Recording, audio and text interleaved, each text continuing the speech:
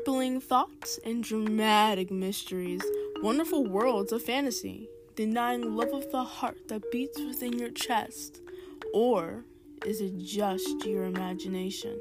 Let's dive into a world of novels as we read books from all over, from writing and reading reviews to interviews, one-on-one sessions, and honest writing opinions. Let's keep it real on Mystical Mode.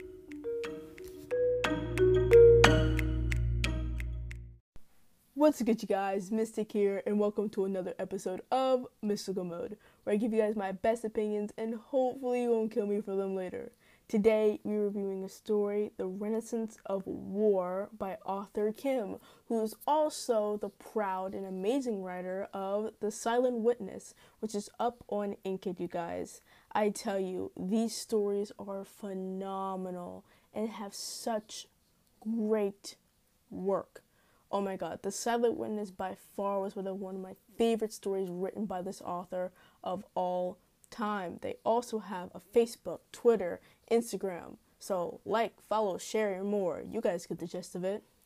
But in their bio it states, Assassin's Creed, Narnia, Lord of the Rings, A Song of Fire and Ice, Percy Jackson, Harry Potter, Edgar, any fantasy story is better than reality. I'm creating my own and you were all invited. Oh my gosh.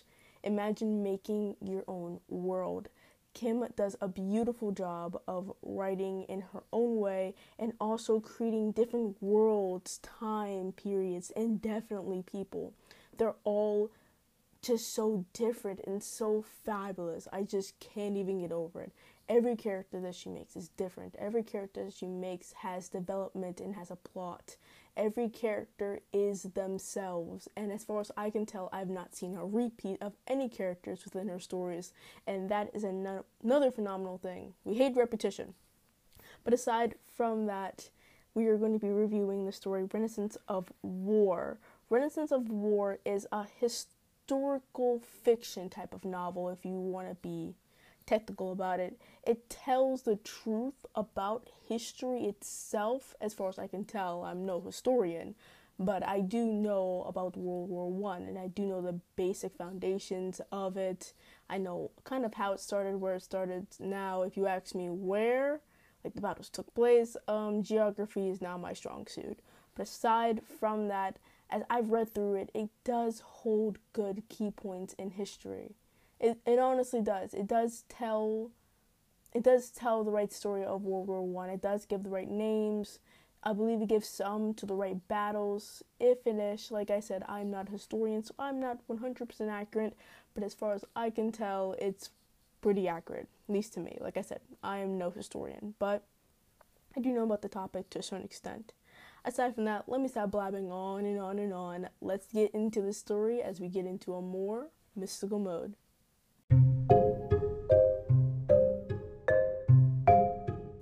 Warning, this episode may include strong language, mature themes, descriptions of blood and gore. Viewer discretion advised for mature audiences only. Back to the episode.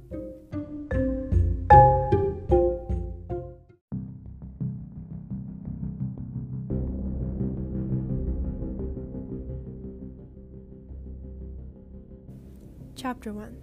1945, the year World War II came to an end. Ever since Winston Churchill gestured the famous V sign, the world felt, for the first time in many years, a sense of relief, overwhelming joy, and above all, peace. For years, the world had been torn apart by a war so foul and led by men whom many believed came straight of hell itself, that the future had nothing to look forward to but death and destruction. Homes were destroyed, families ripped apart, and for young boys, toys were taken out of their hands and replaced them with weapons, trained to kill another human being. Back then, turning 16 no longer meant you became a man. You were made a soldier overnight. Herbert Matthews was such a young lad. His best friend, Philip Newton, joined him when the call came to fight Mussolini and his fascists in 1943. The battle would go down in history, remembered as Operation Husky. The The plan was simple enough: enter and occupy Sicily, then move into Italian mainland. When Hitler declared war in 1939, many adventurous young men rushed to enlist. The idea of fighting in battle and returning home as a decorated war hero was always on their minds. The stories of World War I were still fresh in the minds of the previous generation who had fought in what was called the Great War. But their stories were too horrendous to discuss. Many never spoke of it at all. Before the call came in 1943, Herbert and Philip had married their longtime sweethearts. Herbert married Catherine, and Philip married Susan. It ended up being a double wedding, and not long after, both wives were with child. But the call of duty came and could not be ignored.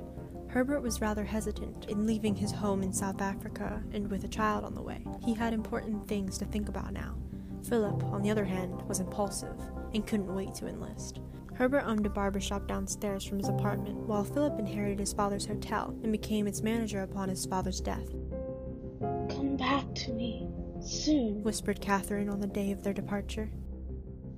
"I mean alive, not in a box." He held her gaze for a while and gently put his hand on her now protruding belly. "I promise. Hitler won't scare me as he had done to the world." "You're not fighting reminded him. his wife. You're going up against those who follow in the Messerline, a man whose crimes are equal in measure to Hitler." Herbert shrugged. "Then I'll smack him around so I can come home in time to see our child born." Herbert was trying to make light of the situation. He too had heard of the atrocities Mussolini was getting up to and was the architect in creating the fascist party years before, a disturbing movement for any country deemed as free. While he was saying goodbye to Catherine, Philip was having a hard time getting Susan to understand the meaning of duty. "Damn it, I don't care! She sobbed. I don't want my husband fighting in a war he never started." Philip said, trying to look upset at the thought of leaving. "You don't want a coward for a husband, do you?" "No, I want my husband to be one who is there for me. For Hugging her belly, he tried to reason with her and replied, Look, the First World War only took 4 years. Maybe this one will finish itself within the next year." He hugged her while she sobbed in his chest. Please, come home the minute you are able," she whispered in between sobs. Philip tipped her chin up and kissed her. I will. I will be back before you even know I was even gone." As the ship departed from the harbor in Cape Town to join the British, Herbert and Philip were waving to their wives. Catherine had one protective hand on her belly while waving her handkerchief, and Susan was sobbing, waving as well. "This is going to be quite an adventure." Philip beamed, rubbing his hands in anticipation, as the ship began to sail out of the harbor towards the destination. "How are you feeling?" "Homesick already," murmured Herbert. Oh, come on! Where is your sense of adventure? Philip said, clapping his friend on the shoulder. Herbert looked longingly in the direction of Cape Town, while Philip was smiling in the direction the ship was sailing.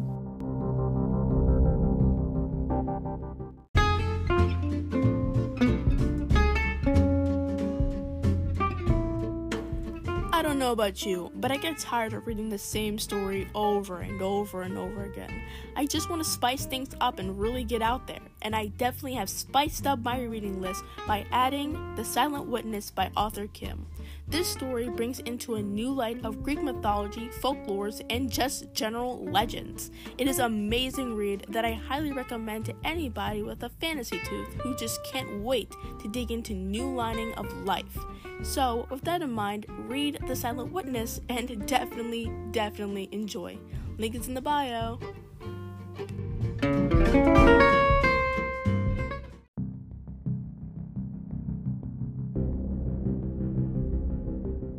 Chapter 2. Herbert was only 20 years old at the time and had gained considerable recognition for his practical thinking, wit, and ability to stay focused when in dire moments. He was quickly elevated to lieutenant and was the head of a platoon that consisted of 25 men.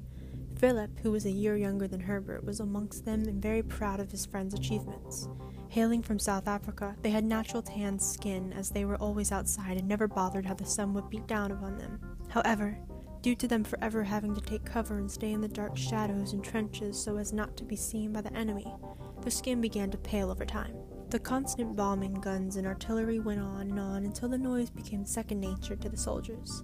Their eyes began to strain from having to constantly look out for any landmines and enemies, leaving both men tired, drained, and somewhat exasperated.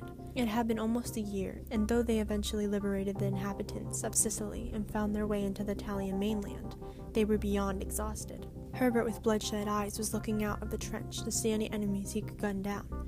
Philip, however, was a bit shell-shocked, but insisted on carrying on with his watch duty. Over the months, they made many friends, smoking cigarettes and joking together while anxiously waiting for orders from their superiors to move further inland. While waiting around, wondering when their orders would be given, a bomb hit, and Philip looked with terror as the smoke subsided and his friends. Stephen, who moments ago was smoking and laughing with him, was gone. Only his boots remained. No one saw or heard the bomb coming, but when it did, it left Philip with such a mental breakdown that his superiors thought it best he turned home. Not wanting to be labeled a coward, and after hearing how soldiers during World War I were even executed for cowardice and desertion due to shell shock, he confidently told everyone he was fine, but Herbert heard his cries at night, but thought better not to speak of it. If anyone were to speak of the carnage they had all witnessed these past few months, it should come from Philip himself. Catherine wrote many loving letters, but the one Herbert really treasured was the birth of his daughter, Amanda. He wished to have been there and to hold her, but he knew he had to fight and win this war so that Amanda could grow up not knowing the horrors her father is currently facing. Susan sent letters too. Though they were few and far between, she had given birth to a son named James, after Philip's father.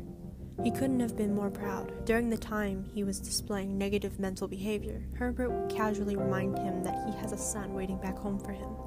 This was the only way Herbert knew how to motivate Philip to carry on with their mission and to stay alive for the sole purpose. A few weeks later, a bomb hit the trench and the enemy closed in just after the platoon moved more inland. But Herbert could not leave his men behind who were being peppered with bullets. He knew his actions were futile, but he had to make sure there was at least one survivor he could save. He saw a few of the enemies running in all directions and would use his Colt to bring them down. He continued with his search to find his men. Amazingly, there were 4 men still stuck under the debris and was able to get them out, and luckily none of them were too injured that proved them immobile, and so they headed towards where the rest of the platoon made camp. Herbert was awarded a medal for bravery, and everyone cheered, except Philip.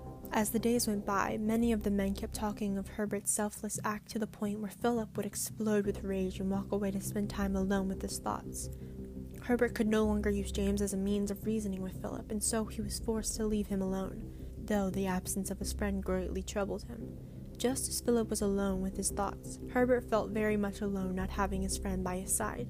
Susan made matters worse by sending less and less letters, all the while Catherine would send Herbert so many that Philip's jealousy spiked. The two hardly spoke, and it hurt Herbert when Philip lashed out at him for his decoration of bravery and leader of the pack, a mocking title he gave Herbert. In October 1944, the Germans and Italians found the compound and bombed it with everything they had. The massacre was dreadful. After a few hours, Herbert woke up with a start, covered with debris as the roof of the compound caved in and covered him completely. He realized that he had been out for hours, and as the dust had finally settled, he looked like a ghost. He took in the carnage the enemies had dealt them. Body parts, broken walls, and the eerie sound of actual silence made him want to scream. He stayed in the same place for hours, in fear that the enemy were still lurking around, but eventually he managed to crawl out of the compound. Even though every muscle in his body was screaming in protest, he looked around and saw no one. He called for anyone, especially Philip, but no reply came. He felt nauseous when he looked at the wreckage all around him. What seemed to be bits of body parts of the commanding officer and others in his platoon could be seen everywhere. He turned back and staggered for miles towards the last place they had been before they were commanded to move further inward.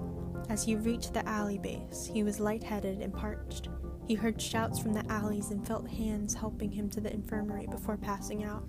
He was almost unrecognizable with his bloodied face, broken leg and ribs along his dislocated shoulder. It was inevitable that he had to go back home. He was unable to talk, first due to his screaming for his friends to the point where his voice became hoarse, and then total exhaustion settled in. On a ship bound for South Africa, he was lying in bed, completely wrapped in plaster of Paris and braces for his neck, shoulder, and leg. He was in extreme pain and physically exhausted, but mentally, he was finished. He was more ashamed that he was not there to save his friend Philip, whose fate he never managed to find out. There was a part of him that wanted to know what happened. But at the same time, after seeing the grotesque body parts and the bloodshed that befell them all around their compound, the other part of him didn't want to know. He wanted to remember his friend as the bubbly person he was, and not a random soldier killed in a war that was not engineered by him or his country. He began to weep. Life would never be the same again. He came back home to an overjoyed Catherine and their daughter, who had just begun to walk. Susan, on the other hand, was completely devastated at the grave news Herbert had given to her. While little James sat silent and oblivious on the bench, watching the ships in the harbor, Herbert kept the horrid details to himself, sparing Susan the grisly scenario of the terror of war and its consequences. He also volunteered to have her move to a flat nearby his home, so he could watch out for her and make sure she'd be well taken care of. But she decided to stay in the block of flats 3 blocks away that she and Philip had rented before they left for war. She was distant sometimes, cold, and hardly let James go out and meet with the other children playing in the streets, making him rather unsociable to all the other kids in the neighborhood. 1945 came, and the world rejoiced. Hitler committed suicide just as the Allies closed in from all sides around Berlin, and Mussolini was shot dead by a member of the group known as the Italian Resistance Movement, who had greatly opposed the Fascist Party and its dictator. Mussolini's body was later hung upside down in public alongside with his mistress and other members of the Fascist Party, and everyone cheered at the scene. The treaties that Germany and Italy had to sign made the world rejoice, for their loved ones were coming home and the war was finally over. Soldiers were on their way to their hometowns and life would be as it was before the stench of the war was in everyone's noses. But the one person who was really having a hard time adapting to these new times was Herbert himself. How could he, a decorated war hero, come back and carry on as a barber and pretend as if nothing happened? He never spoke of what he had witnessed and experienced. He had endless nightmares of those dark days, and Catherine would many nights wake him up from his in-between of murmuring in his sleep to outright screaming. She had been very patient with him and never pushed him to speak of his time at war. He was feeling terrible for all the men in his platoon and constantly questioned why he was the only one to survive. Herbert was suffering from terrible bouts of survivor's guilt, Catherine noted. Many of his clients were old veterans from World War I, and he was grateful that he did not pry in his life as a soldier of war. They too were once soldiers and never spoke of it. His father told him years ago to never ask them what happened, for it played on the mind, and as anyone would know, the mind was the greatest trap of all. It had been 6 years since the war ended, and he and Catherine had a new addition to their family, a son named Adrian. Amanda was their father's delight, and he spent as much time as he could with her. He still felt guilty that he was not there for her first breath, but everyone knew he had no control over that. Adrian seemed to take more after Catherine, compassionate for his tender age and very loving. It had also been a few years since they last heard from Susan. She could no longer take the hotel and its inquisitive guests, so she packed up and moved to live with her parents' home in Bayfort West. Susan was not one for specifics, but the sudden move after all these years did not seem to Catherine as the result of ignorant, nosy people. No, something else bothered her, but never got the full story as Susan sent them a short and curt letter, thanking them for their help. But she needed to move on, and the letter ended rather abruptly. Although Catherine had moved on, slowly at first, getting over Susan's sudden departure, the death of Philip never left Herbert's mind. The guilt, the scenario, the stench of war was always around him. Even though it had been a little over 6 years now, Herbert never stopped thinking about his friend and the shame that weighed on him greatly. He would, in his quiet times, think only of him, and his face was so bright and cheerful, talking about how they would make a difference in the war and bring their enemies to their knees. The dreams of youngsters and the reality of the world never went hand in hand, and he had learned that the hard way.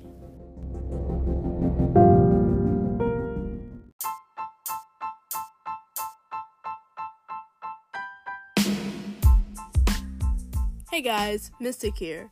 Help support the podcast with monthly donations. Reviewing novels is a highlight of my life, and I adore all of your novels and comments. Help us keep the podcast alive and to help pay our wonderful team of editors and voice actors. Till next time, catch you guys later.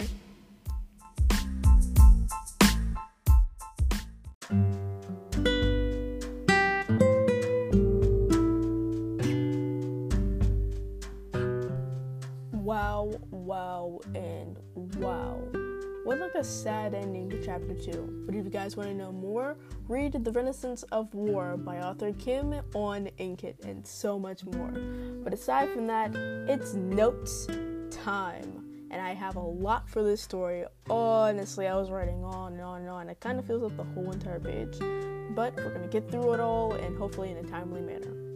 My first thing is, you check the box for, guys, when I mean check the box, I mean most of the stories, well actually not most, all of the stories now on will be read only through Google Forms. So if you personally make a form and submit it to me, then I will literally go in chronological order, and then we will post them by said order. It makes it so much easier on my life, and honestly gives me an extra piece of paper to look off of, just in case there's some extra things you guys want to tell me about, extra things that I feel like I should know, and kind of more rating stuff, and just how I see you. And it's also good down to write notes instead of them coming straight from your noggin. Yeah, especially with somebody with ADHD. It couldn't be me. But aside from that, we're going to talk about first genre. You only check the box for thriller, but I also saw signs of adventure because they're fighting in a war. That's not adventurous, but it does revolve around action. And that's also another box that I checked as well. It gives like an action because they're in the middle of the war, they're fighting in the trenches. So yeah, I checked like action. It has parts of adventure because you're going somewhere different. Of course, it's not a fun adventure, but not all adventures are fun. Some are death-defying, crazy, and will get you killed. Aside from that, I also saw small tracks of mystery. I only really truly saw it in your summary. Like the summary that you post about your story before everybody else reads it. Like I mainly just saw it in there. So basically when I was like looking through it, I was just like, oh, he's receiving letters. Weird stuff is happening. A guy with one leg walks up into the police department. Like everybody's just losing their crap. So I can definitely I see that. So I see like little hints of mystery in there as well. And also I checked other because guess what? It's sort of historical. Like I had mentioned before, I am no historian. I do not know history. I know history. Like American history is one of my favorite subjects to study in history in general. What I am saying is that I'm not a historian, so as far as I can tell, most of those what am I thinking of? Most of like the events so far in the story have been, correct. As far as I can tell. Don't quote me on this, historians. I don't need like a 5-page essay about like, oh, this is not correct. This is not. Well, to me, to a certain extent, it is. So that's why I also checked other, because guess what? It's kind of historical. Now, guys, do not take this book and take it to a history exam, test, or whatever like that. Because I swear to you, you are going to fail. Not the author's fault, just your fault for not citing your sources and for not finding a reliable source to use. Yeah, this is not that type of historical. It's historical fiction where the characters aren't real, but the events in the story are sort of real to a certain extent. Like I said, and I will repeat constantly. I'm not a historian. But aside from that, I thought your summary was really, really cool. I like the historical background. Like I said, I am familiar with World War One. I never really read a novel with historical facts in it. Like, it's like cool. It's like really, really cool. I never read a story that like kind of like revolves around the fact like, oh, this is what's happening in history, and here's are my made up characters. Like I know these types of stories definitely exist where they literally take historical events and make fictional characters, but it's based off of a true story. I just never had the liberty of reading one, and I'm happy that I am taking the liberty to be sent one and reading one currently. The targeted age, though, for this, guys, is 16 and up. So if you are not 16 and up, why are you still here? Leave, child. You are not welcomed here. Leave immediately. I do not want another 5-page essay from a parent telling me why I'm making my children listen to this. Don't do it. I don't need that. You don't need that. We don't need that. We cool. We Gucci. Good. Aside from that, oh God, I'm begging you guys, please don't read this if you are under 16.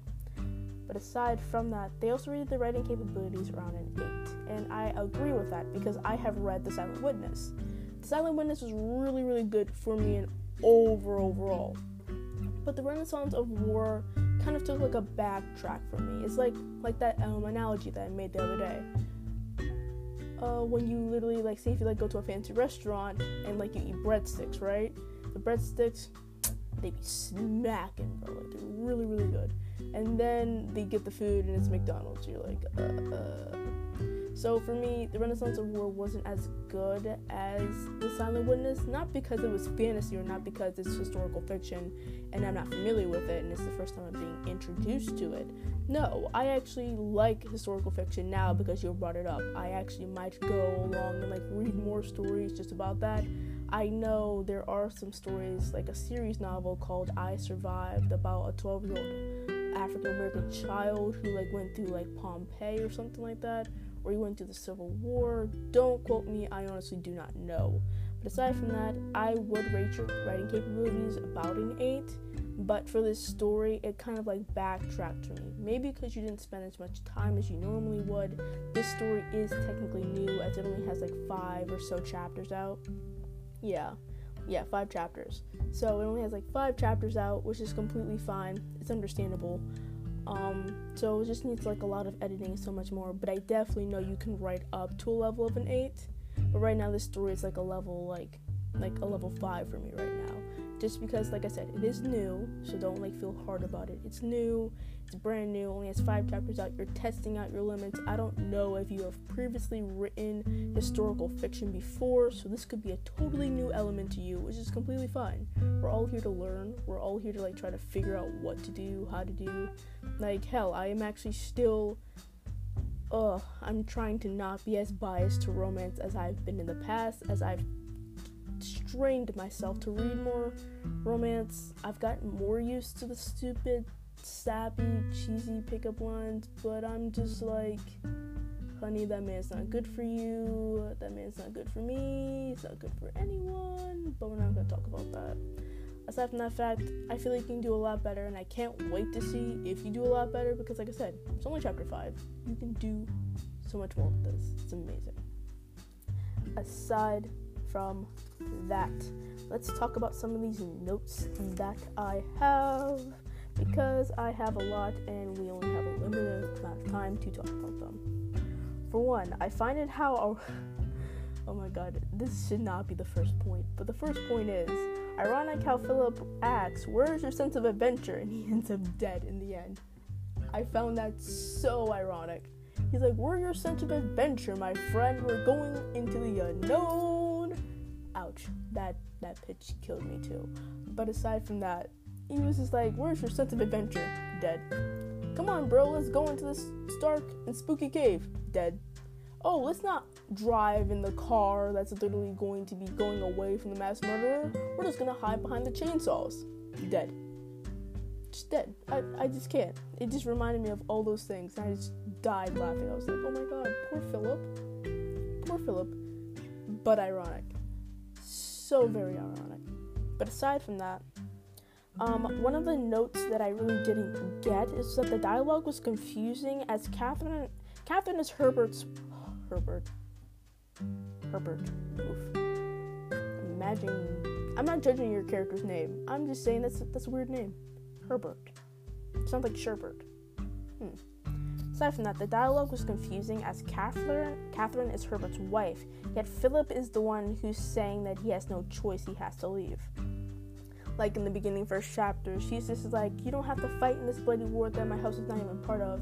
And then it says, Philip says, do you want your husband to be a coward? But Catherine is Herbert's wife.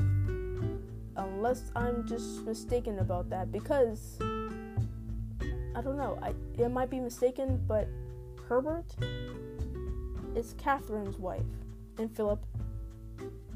Herbert's wife is Catherine, and Philip's wife is Susan. Yet, when she says, don't leave me behind, Philip is the one who's saying, I have to go, do you want me to be seen as a coward? I just didn't get that. That might be like a typo somewhere along the line of life. Maybe you accidentally put in the wrong name because they're 2 different characters. Like, I do the same thing when I start a new novel as well. Like, when I first start a novel, I'll be like, oh, this and that said that, and that. But then, like, when I first get introduced to two new characters, I'll kind of switch their names up by accident, back and forth. It's totally a bad thing and a bad habit that I'm working on kicking, but maybe you just did the same thing. I don't know. Either way, it was just sounded weird to me. The 2 points that I can give you for advice is probably either change the dialogue or make Susan present in that scene overall, because they're saying good. Even if Susan wasn't in that scene, and it was just literally just like, and Philip just happened to be there, they're saying goodbye to one another. Herbert and I'm not gonna go over that name. Herbert and Catherine are saying goodbye to one another. Like, they're married, they're saying goodbye. They both have a child on the way. Like, it's sad, it's depressing, and stuff like that. So, wouldn't Philip's wife, Susan, also be present during that time? Saying, oh, I miss you too, yada yada yada, switching back and forth between scenes. Or you can just have them at Herbert's house, and they're breaking up and going away. Then they meet up, and then Philip at the same time is breaking up and going away, and then they meet up and they go and say, where's your sense of adventure, my friend? Dies. But aside from that, it just makes more sense. At least to me it does, because I just really, really did not get it at first. I don't know. I really feel like either Susan should be present or Philip should go kick rocks and meet up with Herbert later on in life, because they're both leaving their wives, and their wives are surprisingly both pregnant at the same time. Like, I don't know. Maybe that's planned. I feel like best friends definitely do plan that. Friends are weird. Like, they'll be like, oh, pregnant pack, and I'll just be like, single pack. Yeah, that's not for me. But aside from that, maybe it's a pack thing. I don't know. But they're pregnant at the same time, have their child around the same time. One's a boy, one's a girl. Pregnant pack. But we're not gonna talk about that. Aside from that, I don't know. I just find that really, really, really weird. Also, watch the length of your sentences, because you are using commas and stuff like that. But when you when you make them really, really long and really, really wordy at that, it gets confusing. It looks like a jumbled up mess, and then you have to make sure it looks nice and pretty. Pretty pictures make the money, and that's facts. That's definite facts. So just work on that. Also, there is repetition in with the scenes in general. Like, you use the word enemies a lot, you use the word trenches a lot, and it's fine, it's not bad. It's just you can't confuse, like, oh, we have to fight against the enemies because they're on enemy lines, and we need to beat the enemies because our enemies are your enemies, and these enemies need to be beaten right now because guess what, there are enemies. And that is a lot of repetition. You space it out. You do space out the repetition in your story, but like I said, it's just, I caught it, and it was just a little weird, especially when all the traumatic stuff does happen in the trenches. Like it was just weird when you were talking about them fighting in the trenches. I thought it was cool, like, oh, we'll get to learn a little bit more about trench warfare. Now that subject I am highly knowledgeable on. When you talk about the trenches, you don't talk about, how should I say, now historians don't come after me now. I am not a historian. I just know a lot about the subject, or at least I like to think I know a lot about the subject. But aside from that, in trenches, that's nasty. You have trench foot, you have a bunch of water, smelly men, smoking cigars, not bathing, not eating right. The food that they serve there is basically crap. Not to also mention a bunch of sickness and disease, men crying and screaming and hollering due to traumatic experiences. Not to also mention men barely be sleeping. Like, you be sleeping on the job, they be like, oh, John's sleeping on the job, let's cap this fool. That's basically how it goes. So there's a lot of stressfulness, and I'm just really not getting that when you're talking about the trenches. It just feels like you're just telling me, like, oh, they're in the trenches and they get bomb shelled. That's scary, but at the same time, I just want more emotion out of it. I want more as the bomb rain. I don't know. I can't think of a sentence off the top of my head. But at the same time, I just want more there. I want more trench experiences, because you're writing historical fiction. And at the very least, a historical part of your fiction needs to be a little bit more correct, like unless you're changing something or something like that. But at the very least, if you're going to mention something that has actual facts and evidence within history, you need to at least get the basis of it down. You have to get the grittiness of it, the deep grittiness of it. Talk about the diseases, the giant rats that they had there eating their food and sleeping with the men. Talk about how when shells went off, some men would end up being buried alive under the dirt, and if they could not get them out within 5 minutes or so, they would just give up and let them die. Because to be honest, it's better to let them die under there than let them die on the field with a bunch of shells and gunfire. Horses were also a part of trench warfare, not as much, but when they would ride over into enemy territory, they would literally have a bunch of horses being flipped over, bomb-shelled. The smell of the dead was atrocious. Or so I've been told. I'm not speaking from experience. I hope you guys know that. I'm just speaking from facts. The smell of the trenches were terrible. There was dead men everywhere. You'd be lucky if you were shot out there and you were picked up within the first 2 days. That's how bad it was. You would have to survive out there, leg shot and bleeding and everything, for 2 days, bro. I can barely take it when I stub my toe. That is not the vibes. Not the vibes. But aside from that, let me stop going into so much detail. But just work on giving more descriptive details of how harsh the conditions were inside those trenches. Because trust and believe, them conditions were not pretty. I would cry over stubbing my toe. Oof. I could not do it. I honestly could not do it. But just work on making it more historically accurate, even though it's a fictional story. That's just my part of it. Also, when you are talking about these notes are not in order, so just bear with me. Also, when you use a semicolon when you're referring to Stephen, when Philip sees the bomb coming down and he says, the bomb coming down, my friend, semicolon, Stephen, semicolon. Those should not be semicolons. If anything, there only should be dashes. That should be a dash. Yeah, guys, I'm catching up on grammar. Watch out now. Wink. But aside from that, you need to make those dashes instead of semicolons because that's just not grammatically correct. And it's also not the right punctuation either. So if you're going to put anything there, it would be dashes and not semicolons. But either way, though, commas would just be as efficient as a dash. But semicolons, throw that out. That should not be there.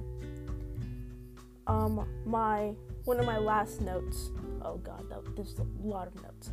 But one of my last notes is that you said Philip, when you said Philip saw the bomb, but no one saw the bomb, that was worded really weirdly. You have a couple of weirdly worded sentences within the novel, which I kind of find a little bit weird. But at the same time, like I said, this story only has 5 chapters. It's not like it's going to be published tomorrow, so you have plenty of time to work on it and fix these little mistakes that I see here and there. But you have a few weirdly worded sentences, and some that don't even make in the events that are taking place, it does not make sense. It says Philip saw the bomb and his face washed in horror as his friend Stephen was blown up or something. But then you say no one saw the bomb. It just didn't make any sense to me. Somebody else can have a completely different opinion than what I have. Somebody else can be like, oh, Mystic, you're not making any damn sense. That totally made sense. Well, everybody's different. To me personally, that just didn't make sense. These are honestly just my opinions. Guys, I'm not God, and I'm not a deity. I am not a ruler. I'm not here to make a fan base. I'm here to do my job, and I'm here to give advice. I'm here to write, to learn, to bond with people throughout the whole entire writing community, and so much more. So please keep that in mind as I review your guys' novel, because I've gotten a couple of I love you guys to death, but I've gotten a couple of emails, fan mail, which made me feel all special, cheeks are rosy and stuff like that. But I'm not God. My word is not final. Everything that I say will always not be right to you. These are just me. My opinions, the way I see things, and the way that I believe things should work. Okay? If you guys don't have the same opinions as I do, that's completely fine. 100% yo, okay yo. My Spanish professor is gonna kill me later on in life. But aside from that, don't take me too seriously, but don't take me too lightly either, because these notes could actually help you within the future. Who knows? Maybe the notes that I tell you today can be the same exact notes that somebody has told you prior or told you like earlier or later on in life. You never know. So you always have to take the bigger things and always try to focus on making sure that you are correct and so much more. But enough of me blabbing on and on. Those are all of my notes for The Renaissance of War by Kim. And just saying, Kim, you were such an amazing writer. Such an amazing writer, such an amazing person. Your personality brightens up the room. It brightens up the day. You deserve the world and back and so much more. I swear to you. But I can't. I mean it. I truly, truly do. Do never, ever, ever let anyone say that your work is A, not good enough, B, not poetic enough, or C, not to the liking of the audience. Because your work meets standards and your work is amazing.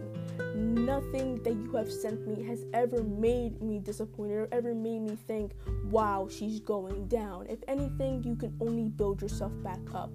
For this story to only have 5 chapters, it is good. Of course there's going to be mistakes because there's only 5 chapters, but never let anyone say that your work is too bad. Never let anyone convince you that your work is not good enough, because guess what? It is amazing. Silent Witness, bruh, deliciosos. Don't let anyone ever, ever, ever, ever, ever tell you otherwise. I mean it. I really do mean it. But that's enough of my emotional confidence given to Kim. That's all that I have for today, guys, and that's all the notes that I have for today. So thank you all for joining me as we've kept it real on Mystical Mode. I hope you guys have a wonderful weekend, and guess what, guys? It's spring break, and I cannot wait to, guess what? Sleep, and sleep. I love doing what I do, but you guys seriously kill me with all the reviews I get. Keep sending them. But gosh, dang, I'm tired. Aside from that, guys, have a nice weekend, have a nice spring break, have a nice Easter break, and so much more. Keep it real, guys. Catch you guys later.